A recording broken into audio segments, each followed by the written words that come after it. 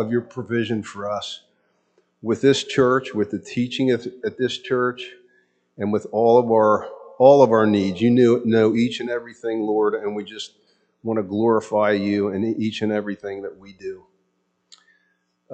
Today's reading, we're in Genesis 5, starting in verse 21 to 24. When Enoch had lived 65 years, he fathered Methuselah. Enoch walked with God after he fathered Methuselah 300 years and had other sons and daughters. Thus, all the days of Enoch were 365 years. Enoch walked with God, and he was not, for God took him. This is God's word.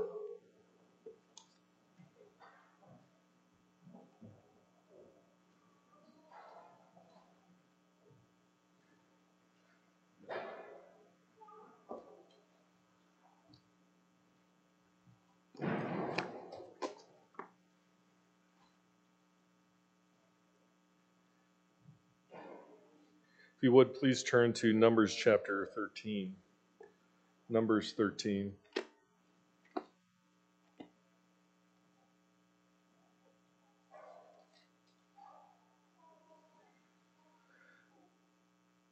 Verse 1. Then the Lord spoke to Moses, saying, "Send out for yourself men so that they may spy out the land of Canaan, which I am going to give to the sons of Israel. You shall send a man from each of their fathers' tribes, every one a leader among them." Now turn to Numbers chapter 13, verse 32. Numbers 13, verse 32.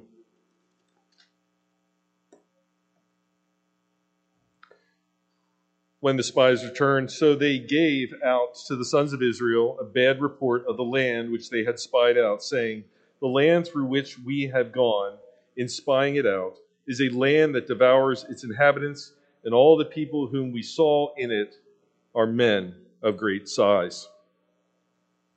Now, Numbers 14, verse 2. All the sons of Israel grumbled against Moses and Aaron, and the whole congregation said to them, "Would that we had died in the land of Egypt, or would that we had died in this wilderness. Why is the Lord bringing us into this land to fall by the sword? Our wives and our little ones will become plunder. Would it not be better for us to return to Egypt?"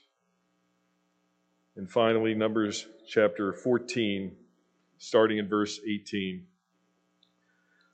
The Lord is slow to anger and abundant in loving kindness, forgiving iniquity and transgression, but he will by no means clear the guilty, visiting the iniquity of the fathers on the children to the third and fourth generations. Pardon, I pray, the iniquity of this people, according to the greatness of your loving kindness, just as you also have forgiven this people from Egypt even until now, spoke Moses. Verse 20, so the Lord said, I have pardoned them according to your word. But indeed, as I live, all the earth will be filled with the glory of the Lord. Surely all the men who have seen my glory and my signs, which I performed in Egypt and in the wilderness, yet have put me to the test.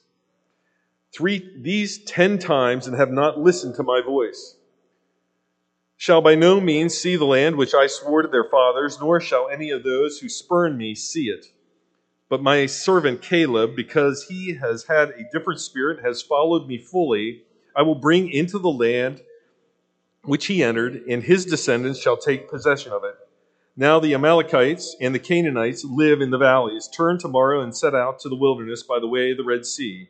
The Lord spoke to Moses and Aaron, saying, How long shall I bear with the evil congregation, who are grumbling against me? I have heard the complaints of the sons of Israel, which they are making against me. Say to them, as I live, says the Lord, just as you have spoken in my hearing, so I will surely do to you. Pay careful attention here. Your corpses will fall in this wilderness, even all your numbered men. according to your complete number from 20 years old and upward, who have grumbled against me. Surely you shall not come into the land which I swore to settle to you, except Caleb, the son of Jephunneh, and Joshua, the son of Nun. Your children, however, whom you said would become a prey, I will bring them in, and they will know the land which you have rejected. But as for you, your corpses will fall in the wilderness. Your sons shall be shepherds for 40 years in the wilderness, and they will suffer for your unfaithfulness until your corpses lie in the wilderness.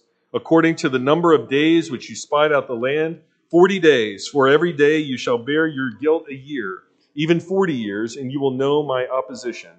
I, the Lord, have spoken. Surely this I will do to all this evil congregation who are gathered together against me in the wilderness. They shall be destroyed, and there they will die. You may be wondering why I read this passage out of Numbers when we're talking about Genesis chapter 5. I read this passage because it is a perfect example of people who heard the word of God and did not believe it. This is a nation who heard the word of God and how they would take the promised land, and they would not believe that the Lord would do what he had done.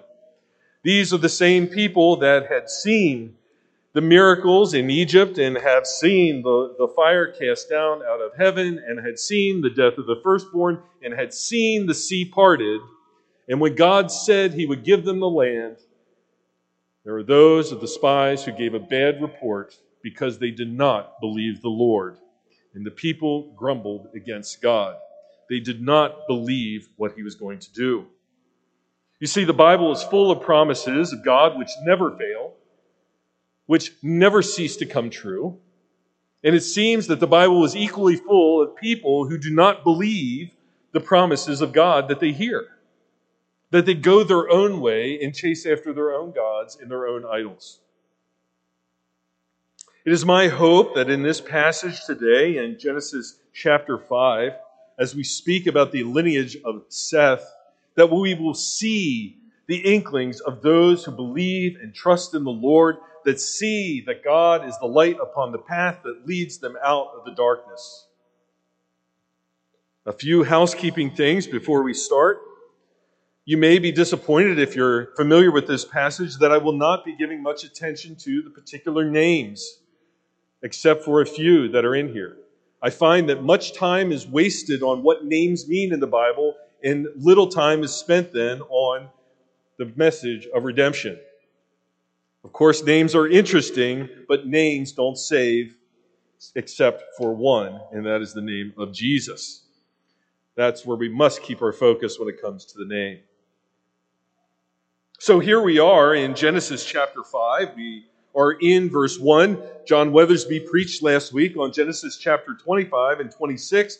And we could vector in and we could say that there are four main people that we want to talk about in this section of Scripture. Number 1 is Seth. Number 2 is Enosh. Number 3 is Enoch. And number 4 is Noah. These are the four people that we want to see. And why do we want to talk about those particular people? Last week, John told us in verse 26 these words, Seth, who was born to Eve, who was born after the death of Abel, who was born after the death of the son who properly worshiped the Lord. It says in verse 25, it says, God had appointed me another offspring in place of Abel, for Cain killed him, and this was Seth. And then it says about Enosh, to Seth, to him also a son was born, and he called his name Enosh. Then men began to call upon the name of the Lord. Men began to worship the Lord. We could even say that men began to worship the Lord correctly when we have the birth of Seth and Enosh. Curious that we come into now this verse 1 where it says, this is the book. I will stop right there. The book. This is written. This is not oral transmission. This is the book of the generations, the Teledot in Hebrew, the generations of Adam. It is a written transmission that is given here. not an oral transmission that could be mistaken. This is a written transmission that has been given, that we see laid out here. Curiously, Cain will never be mentioned again. The spoiler alert, the line of Cain will perish in the flood. Completely. This genealogy here, the generations of Adam, in the day when God created man, he made in the likeness of God a slight, short retelling of the creation story. It's a genealogy that records the lasting nature of the promise that God had given in 3:15. It tells us that the people at this point in time, they are following one of God's commands to be fruitful and multiply. It will also tell us that sin affects all men here.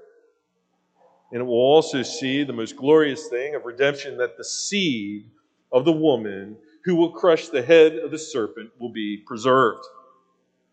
It is not a comprehensive genealogy. It does not mention everybody possible in the genealogy. But it is a purposeful genealogy of 10 pre-flood, fancy word, antediluvian patriarchs. All leading up into the flood. All leading up into God's destruction of the world, where he will save a tiny family. We could consider a few things as we look at this scripture. What you might want to think about as we work down into Enoch is that Adam knew Enoch.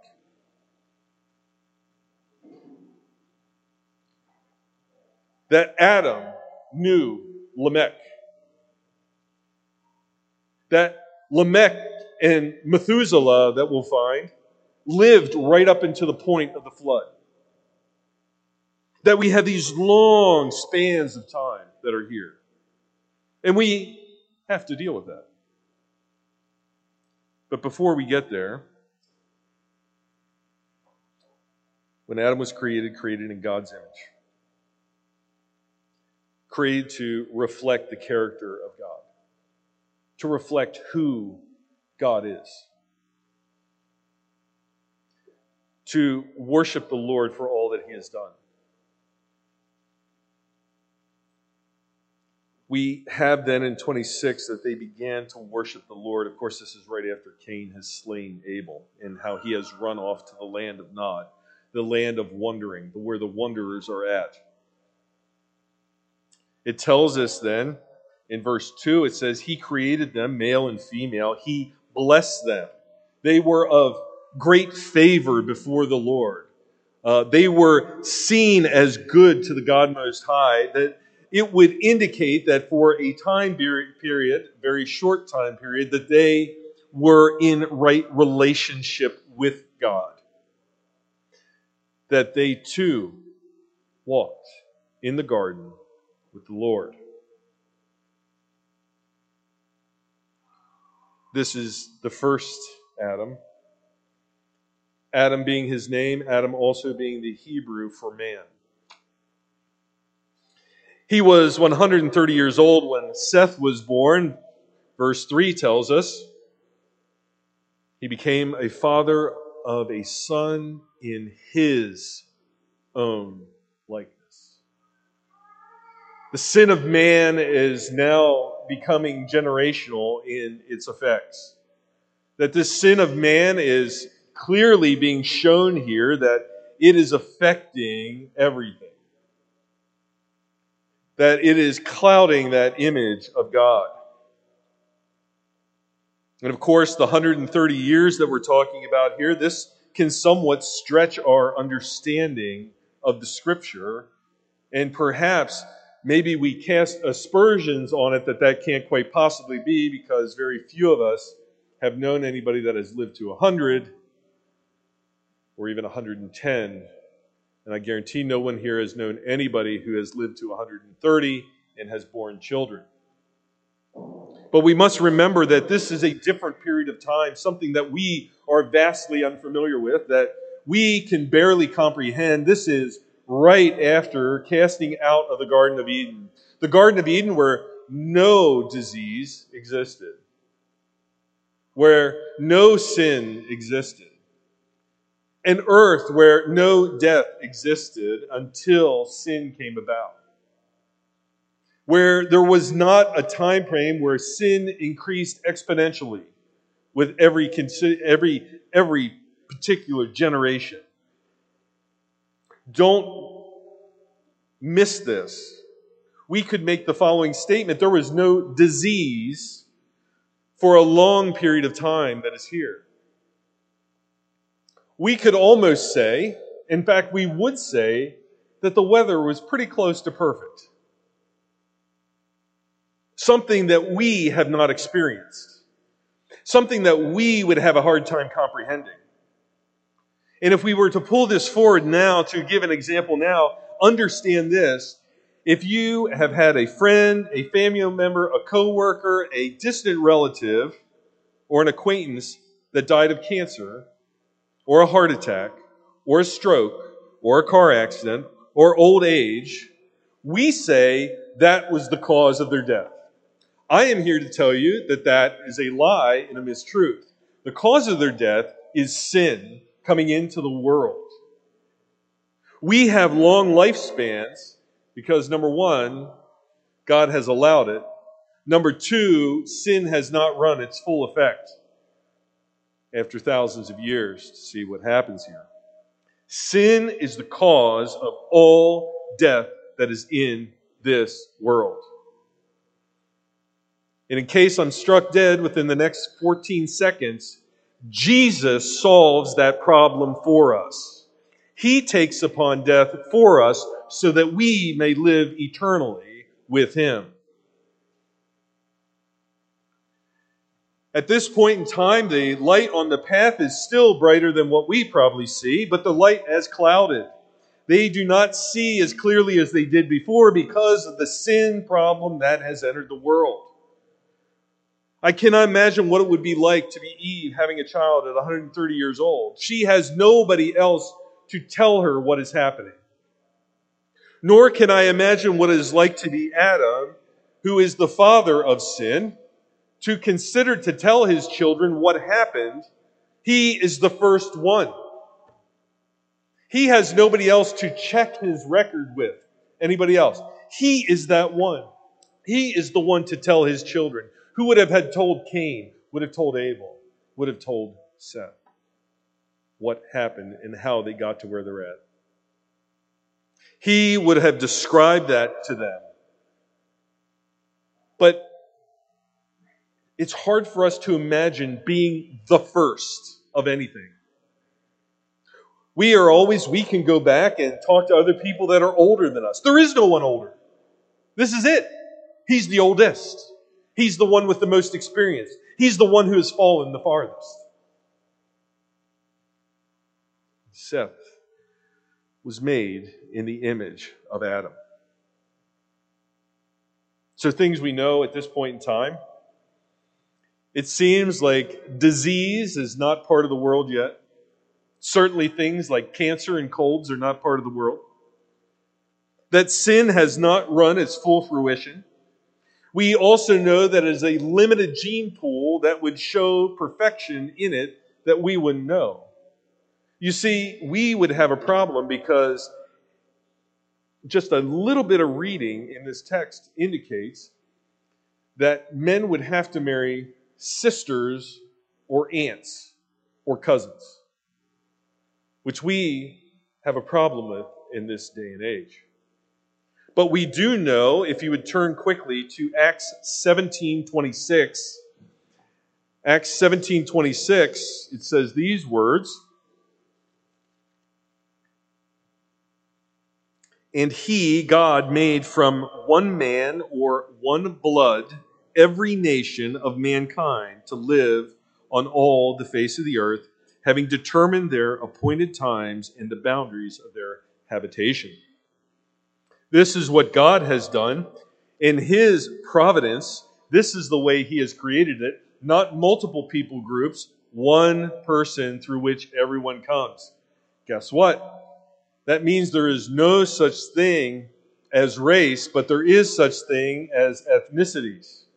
Different places on the earth And I cannot wait to hear the message on the Tower of Babel when it comes to it. This is what we have here and now. We have sin has come into the world. We have one son that apparently was the worshiper of God that has been slain. We've had the hope that was given on 3:15 seemingly cut off. But now we have Seth that is born, who will birth with his wife Enosh, and it says they started to worship God. There is hope and light on the path. Will we trust in God, or will we trust in man like Cain's line did? Will we trust in the things of our hands to build walls around cities to protect us? To build things with our hands to slay those who come against us? Or will we trust in the Lord for what He has promised that He will do? That is the question we ask from this passage. Is there hope? And right now they have to be thinking it. Seth was born. I don't want to be crass, but the replacement for Abel. The righteous line through which the seed will come. But we must always remember they are experiencing this first. They don't have the rest of the scripture like we do. They don't even have the next page. All they have, boy, I regret having said it that way. They have more than enough because they have God's promise that He will make it right. They just need to trust and believe.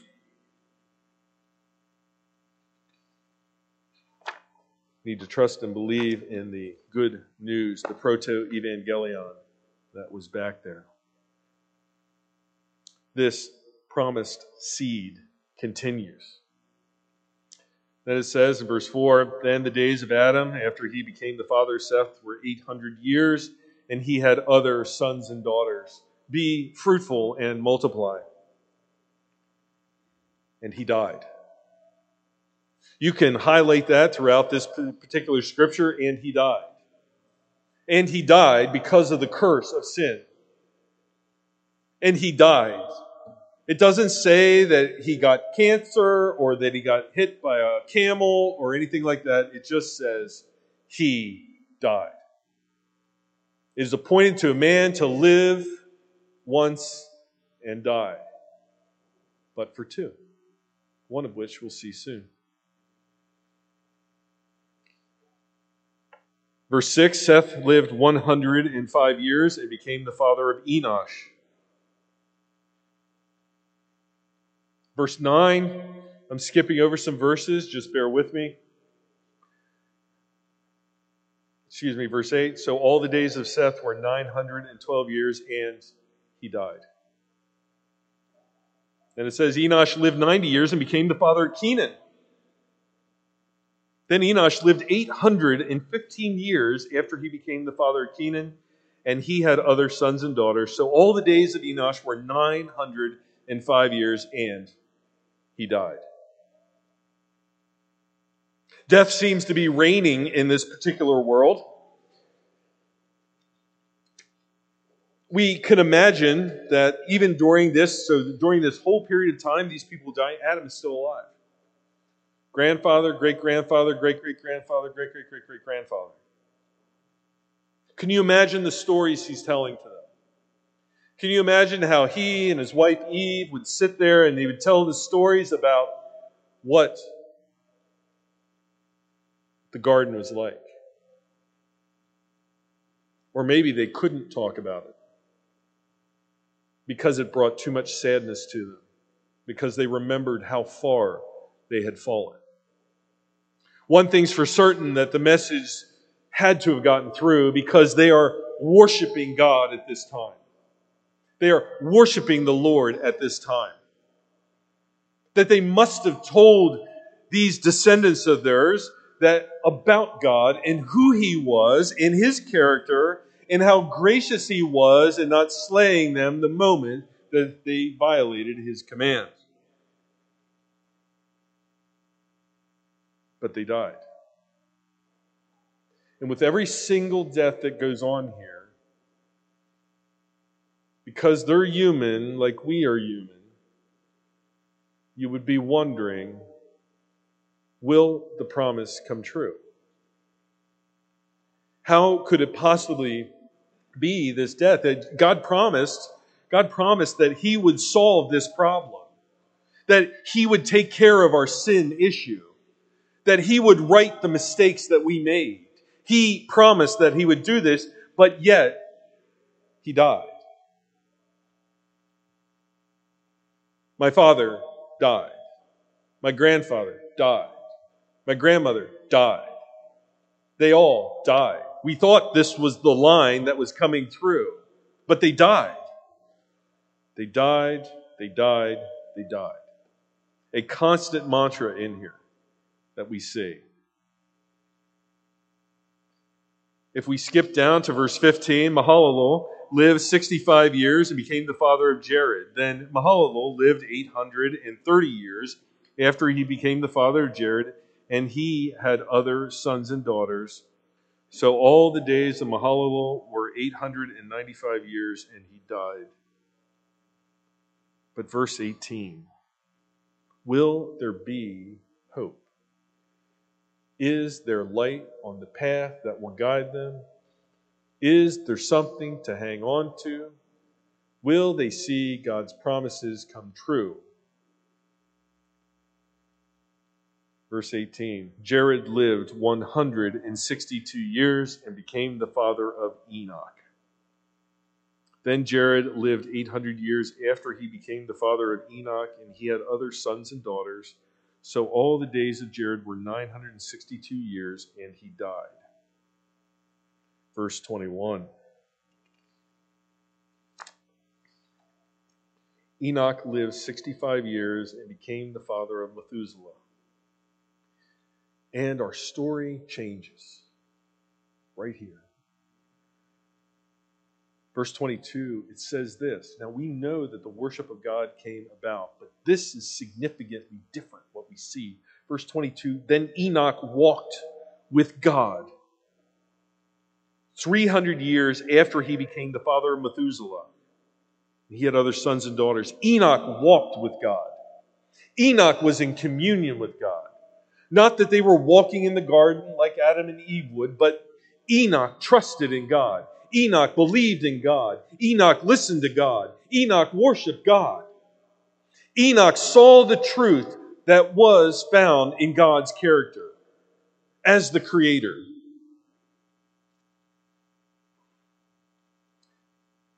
He was not a worshiper of creation.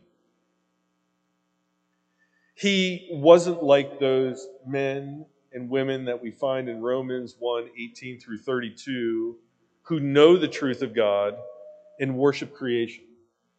He isn't like the line of Cain. Interestingly, I think I mentioned in my message the other week that there is a Lamech and an Enoch in Cain's line, not to be confused with the ones here. But we know that Lamech is seventh from Adam, and we know who is unrighteous and a murderer, and we know that Enoch is the seventh from Adam also in the line of Seth, but he is righteous and worships the Lord. Enoch is that light that is showing the seed of the promise, that is showing the pathway of the promise that God has given. Interestingly enough, if we turn to Jude chapter 14, the first book before Revelation,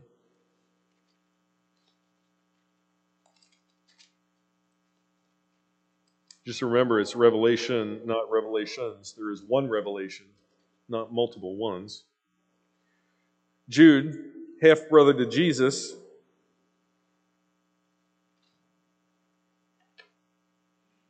I'll read the passage, a little explanation, then we'll continue.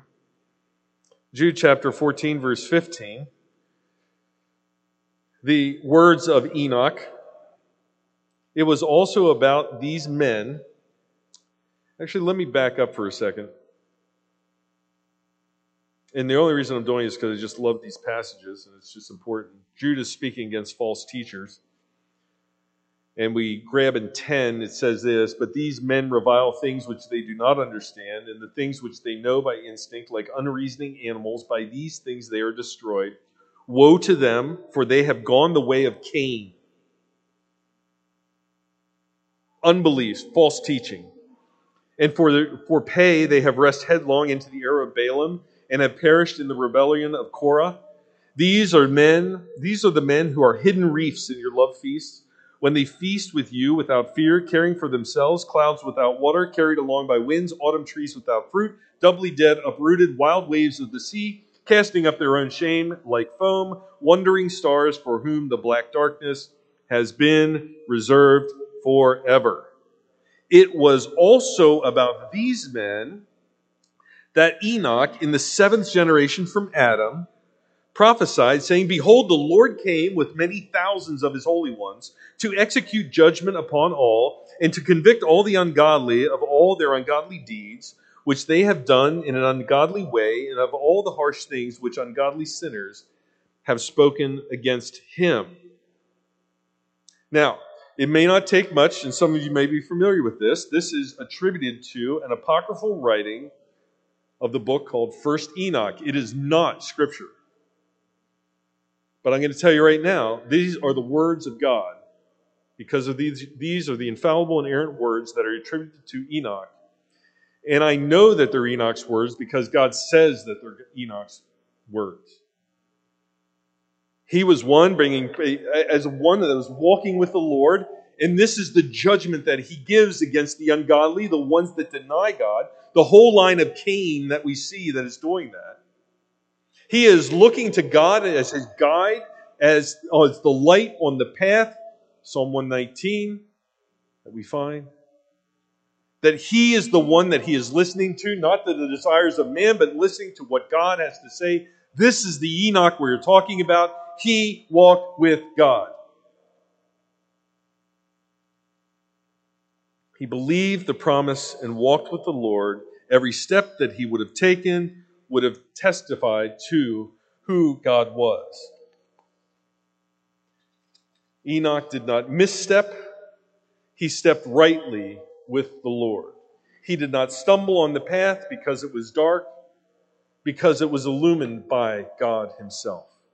And he trusted in the Lord. And what does it say? God took him. The only one in this particular set of Scripture that did not die. God took him. Interestingly enough, we'll find another godly man who walked with God, which was Elijah. Now remember, do not believe that these men were perfect. Enoch was not perfect. He was not an ascetic. In other words, he didn't live in a cave. He didn't beat himself with cords. He didn't do any of that stuff. It says he fathered children. One only needs to father a child for a short period of time to realize that you are not perfect. But he walked with the Lord. He trusted in the Lord. He repented of things he did wrong to the Lord. He prayed to God. He walked with God and he talked with God. And God took him away like he did with Elijah. An interesting aside, think about this for a moment, not for this message, but I can't help but mentioning it. Because God has appointed man to live and to die once, there are two people in the Scripture that have not died. Enoch is one, Elijah is the other. And then if you fast forward to the two prophets in Revelation, there's convincing arguments that those two prophets are, because they will be killed, as Enoch and Elijah, because those are the only ones who have not died. Just a little aside to spice up your Bible study and to see. And then Methuselah, it says in 25, he lived 187 years, and I can't help but think, so the son lives and the father is gone. What happened to dad? He's somewhere. No, he just went. It wasn't, they would have had to have known that the Lord took him away. They would have had to have known who to attribute it to. They would have had to have known because it was all new. There was only so many things that could happen. And it says, then, and he became the father of Lamech in 26. Then Methuselah lived 782 years after he became the father of Lamech, and he had other sons and daughters. So all the days of Methuselah were 969 years, and he died. Back to the pattern. But Lamech lived 180 years and became the father of a son. And now we change the pattern again. He had a son. Now he called his name Noah, saying almost in prophetic words, this one in hope, this is the seed, this one will give us rest from our work and from the toil of our hands arising from the ground which the Lord has cursed. This is the one who will save us. Enoch, maybe who we put hope in, he's gone, so it can't be him. Seth died, it couldn't be him. Enosh worshiped God, but he died too. But now Noah, this is the one. This is the one who will give us rest. This is the one who will solve the problem, the promise that our great-great-grandfather told us about. The Lord told us he was going to solve the sin problem that we brought upon you. He will give us rest.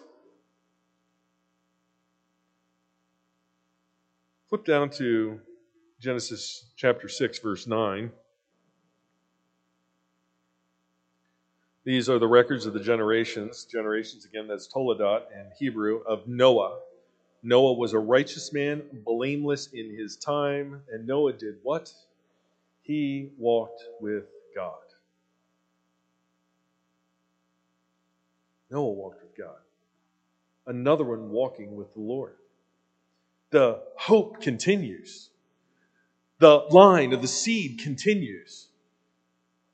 There are worshipers of the Lord, ones that walk with God, ones that trust with God, not creasters, but ones who actually are with God every day, believing in God every day, trying to understand God every day, listening to God every day.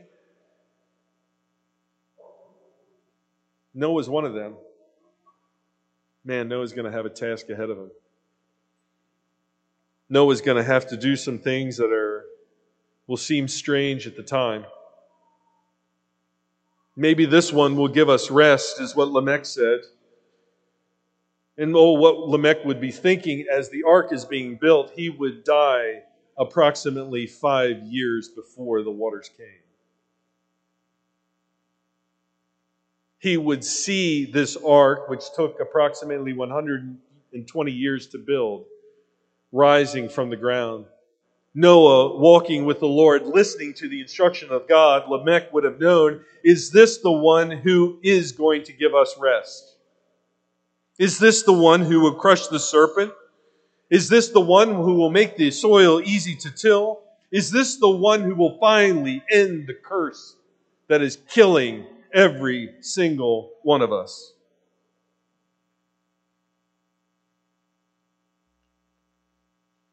I wonder what Lamech thought when he passed the moments before. Because he didn't see the promise fulfilled yet. But what he did see was the promise continuing.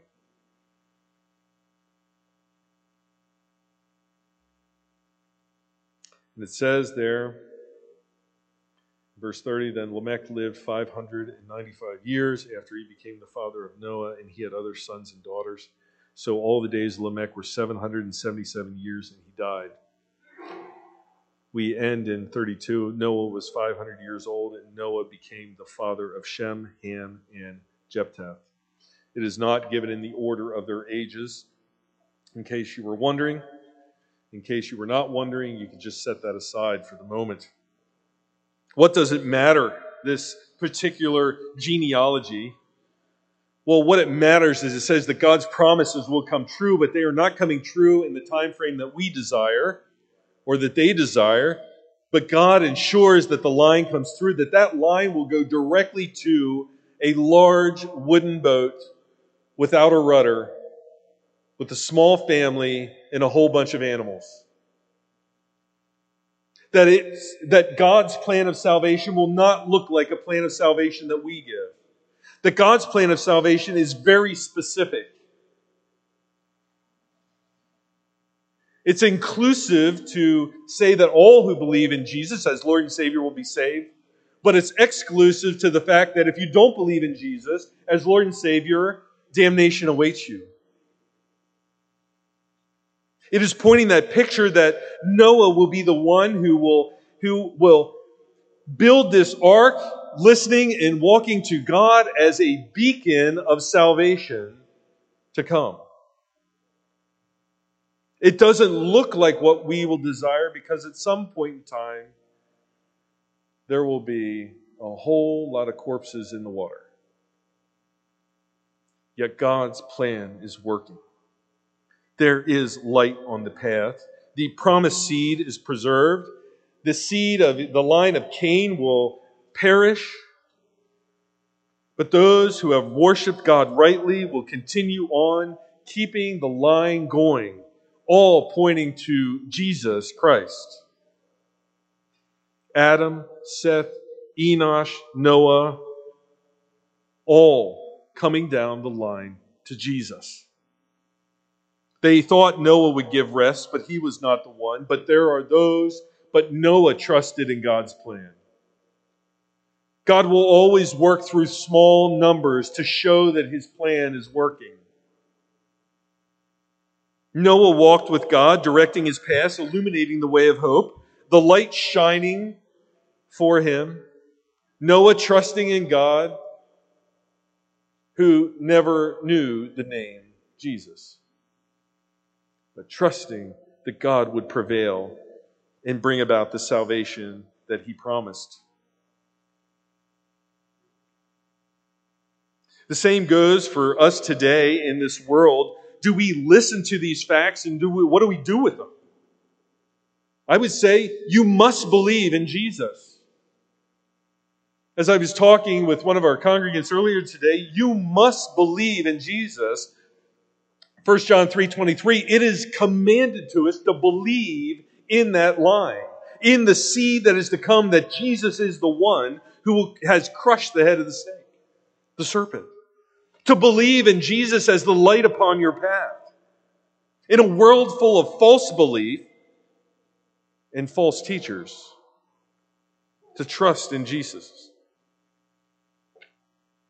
To not believe, you understand that we right now have many people in both political parties that affirm all the sin that will bring about damnation in Romans chapter 1, 18 through 32. That we have people that are literally running on this platform. All those things. We want to say to all those people, you have hope in Jesus. You have hope in Jesus as your Lord and Savior. You have from that line that goes the whole way back to Genesis 3:15, through Adam, through Seth, through Enosh, through Enoch, through Noah, through Abraham, through Moses, through David. That line that points the whole way through right to Jesus on the cross as your only hope, your only beacon, the only light on your path, to trust in Him. He is the light of the world. He is the one that illumines our life, that gives us hope, so that we are not miserable people in a world that seems to embrace misery, but we point to the hope that is found in the cross in a living Savior that sits on the throne. We know that His Word is the light that is on our path, and when we read it, that tells us all about this Savior. Ephesians 5:8. For you were formerly darkness, but now you are light in the Lord. Walk as children of the light. If you are wandering in the wilderness, I encourage you to come to Jesus, to come to know Him as your Lord and Savior, to trust in the promises that are there, to know that He will take away all your sins and provide you with eternal life. I beg you, I implore you, that you would come to know Jesus. And that if you do know Jesus, point others to this light that is found in Christ. point to Him as the hope that you have. Let's pray. Father God, thank you for this day, and we always want to thank you for the day that we're given, one more day to testify to you, to the graciousness that you have given us in this life, that we would always point to Jesus as our hope and Savior, that we would be like Enoch, that we would be like Noah, that we would walk with the Lord, that we would seek to know your ways, to trust in your promises that always come true, that we are not like the rebellious ones, but that we are the trusting ones in you, God. That we cling to you, Jesus, that we know that you have us and that you will never let us go, that we cannot get out of your grasp, that at our dying day that we will be lifted into paradise, and at the new heaven, the new earth, that new bodies are given without sin, and that we will be with you forever. We ask this in Jesus' name. Amen.